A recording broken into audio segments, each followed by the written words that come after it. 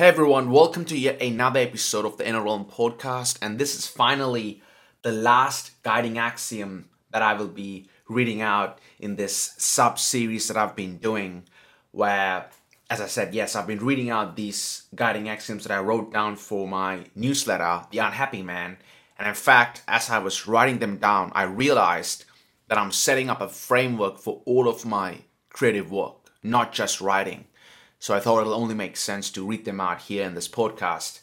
And the guiding axiom number 7 is in fact write through love. Or in this context, let's call it create through love. And unequivocally, this is the most important axiom. From all the axioms that I've read out, this final one is the most important one because I strongly, ardently believe that all acts of creation ought to be done through love. In fact, as Christianity tells us, creation itself is a divine act. It's an act of love, which is what I try to explore in this axiom. Therefore, without further ado, enough of the prelude, let's get started. So, guiding axiom number 7, write, or in this case, create through love. I loved you once. Perhaps that love has yet to die down thoroughly within my soul. But let it not dismay you any longer. I have no wish to cause you any sorrow. I loved you wordlessly, without a hope, by shyness tortured, or by jealousy. I loved you with such tenderness and candor, and pray God grants you to be loved that way again. Alexander Pushkin, I Love Thee. It's the greatest breakup poem I've ever read. Alright, the next one. I was always disgusted with this notion. I really wish I could do it in the Slavoj Žižek accent. That's the best way to do it. In any case, I shall try. Oh, no, I'm not going to try. I'm just going to read it out the way I normally read it out. I was always disgusted with this notion of I love the world, universal love. I don't like the world. I don't know. Basically, I'm somewhere in between. I hate the world or I'm indifferent to it.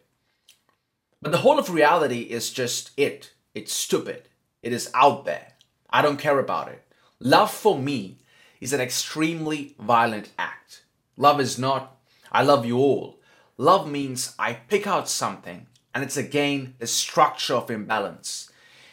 Even if this something is just a small detail, a fragile individual person, I say, I love you more than anything else. In this quite formal sense, love is evil. Or as I like to put it, love is a negation. It's a negation to everything else except this thing you pick out. There is nothing, basically. I mean it quite literally. But then how do things emerge? Here, I feel a kind of spontaneous affinity with quantum physics, where, the idea there is that universe is a void, but a kind of a positively charged void. And then particular things appear when the balance of the void is disturbed. And I like this idea spontaneously very much, that the fact that it's not just nothing, things are out there. It means something went terribly wrong. That what we call creation is a kind of a cosmic imbalance, cosmic catastrophe, that things exist by mistake. And I'm even ready to go to the end and to claim that the only way to counteract it is to assume the mistake and go to the end. And we have a name for this. It's called love.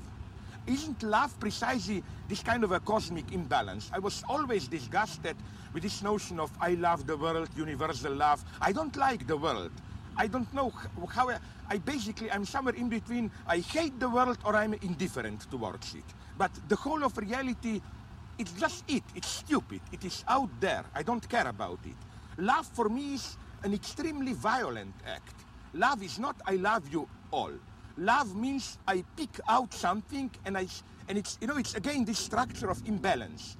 Even if this something is just a small detail, a fragile individual person, I say I love you more than anything else. In this quite formal sense, love is evil. Getting started. Love is never a transient emotion or an affection towards the other. It's that and more. It's always more. Love is a force. It moves us like no other, which is why Schopenhauer, in his morbid metaphysics, wrote, A man, in order to have his love gratified, will unhesitatingly risk his life. In fact, if his love is absolutely rejected, he will sacrifice his life into the bargain. Love drives a still greater number of people into the lunatic asylum. There's a case of some sort every year of two lovers committing suicide together because the material circumstances happen to be unfavorable to their union.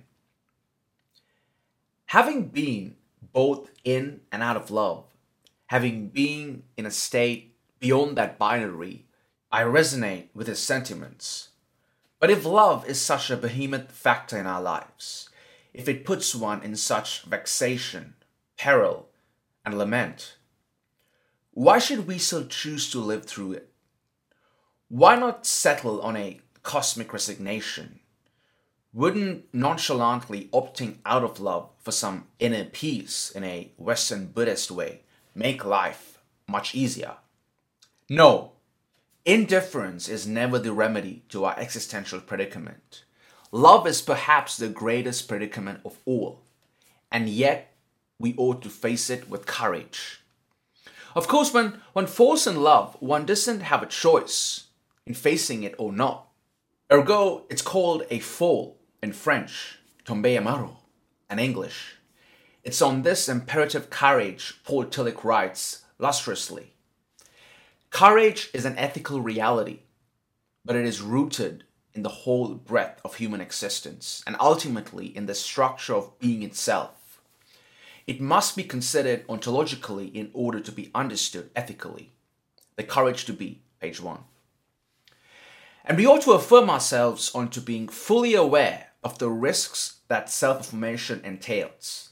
Being courageous means affirming ourselves at times violently onto life with the full awareness of the risks such self-affirmation entails. The angst that life's uncertainties, ambiguities, and palpable negativity bring is why Tillich proclaims, courage is the power of life to affirm itself in spite of this ambiguity, while the negation of life because of its negativity is an expression of cowardice. Courage does not remove anxiety. Since anxiety is existential, it cannot be removed, but courage takes the anxiety of non-being into itself. He who acts courageously takes in his self-affirmation the anxiety of non-being upon himself. Accordingly, love too must be considered ontologically. To live through love is always and in spite of, which is why courage is the sine qua non for it. If one falls in love, does falling imply that all of love may ultimately be beyond our control? Possibly. If love is purely volitional, we wouldn't have to change social structures to accommodate all forms of love. One could simply will their way out of love, but seldom does this happen.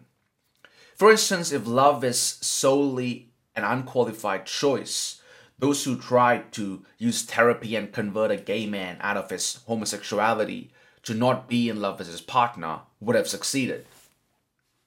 On the other hand, contrary to what the romantics ardently affirm, love isn't merely an arbitrary, irrational, chaotic force. It's always an unreasonable falling at first, but by virtue of love alone, it becomes reasonable. After the initial falling for a person, we choose to be fallen. At this stage, love deepens and matures, becomes a responsibility and even a moral decision, eventuating in the metamorphosis of the individual in love. Or as Alain Bajot wrote in his beautiful book In Praise of Love, the truest nature of love is revealed. Love is a construction and a project towards truth, the truth of two people. The change nevertheless happens when one chooses to make a pure metaphysical commitment to their lover. Here lies the difference between falling in love and being in love. The former is out of our control, but the latter is a particular choice we make as free individuals. Ergo, it's a qualitatively higher form of love than merely falling. The ancient Greeks apocryphally called this pragma. Loving one's family is even more absurd.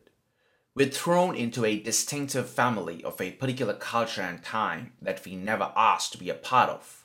But once again, similar to the aforementioned fall in romantic love, that Heideggerian thrownness is what allows us to make the most profound, abiding commitments we could ever make in life. It's done through choosing to love one's family after being thrown into them. At least I'm yet to experience anything deeper than the love I feel towards my family, despite not choosing them. All these decisions we make, be it towards a romantic lover or one's family, are infinitely particular and not done for a pragmatic universal, ergo social good, childbearing, mental health, etc. Thereby, the eternal God is found in the individual, not in the heavens. There is no universal conformism, i.e., an abstract love for humanity, but love is realized out of one's innermost conscience. Kierkegaard encapsulates this verity best in his existentializing of Abraham sacrificing his own son in Genesis 22 as he explores love's sine qua non, faith. Then faith's paradox is this, that the single individual is higher than the universal, that the single individual determines his relation to the universal through his relation to God, not his relation to God through his relation through the universal. Unless this is how it is, faith has no place in existence, and faith is then a temptation, fear and trembling. Page 26. In the formal sense, I don't write for the other, the Lacanian big other I'm talking about, or humanity, but for particular individuals in life. In effect, this newsletter is a confession, or this podcast is a confession to those who I love the most in life.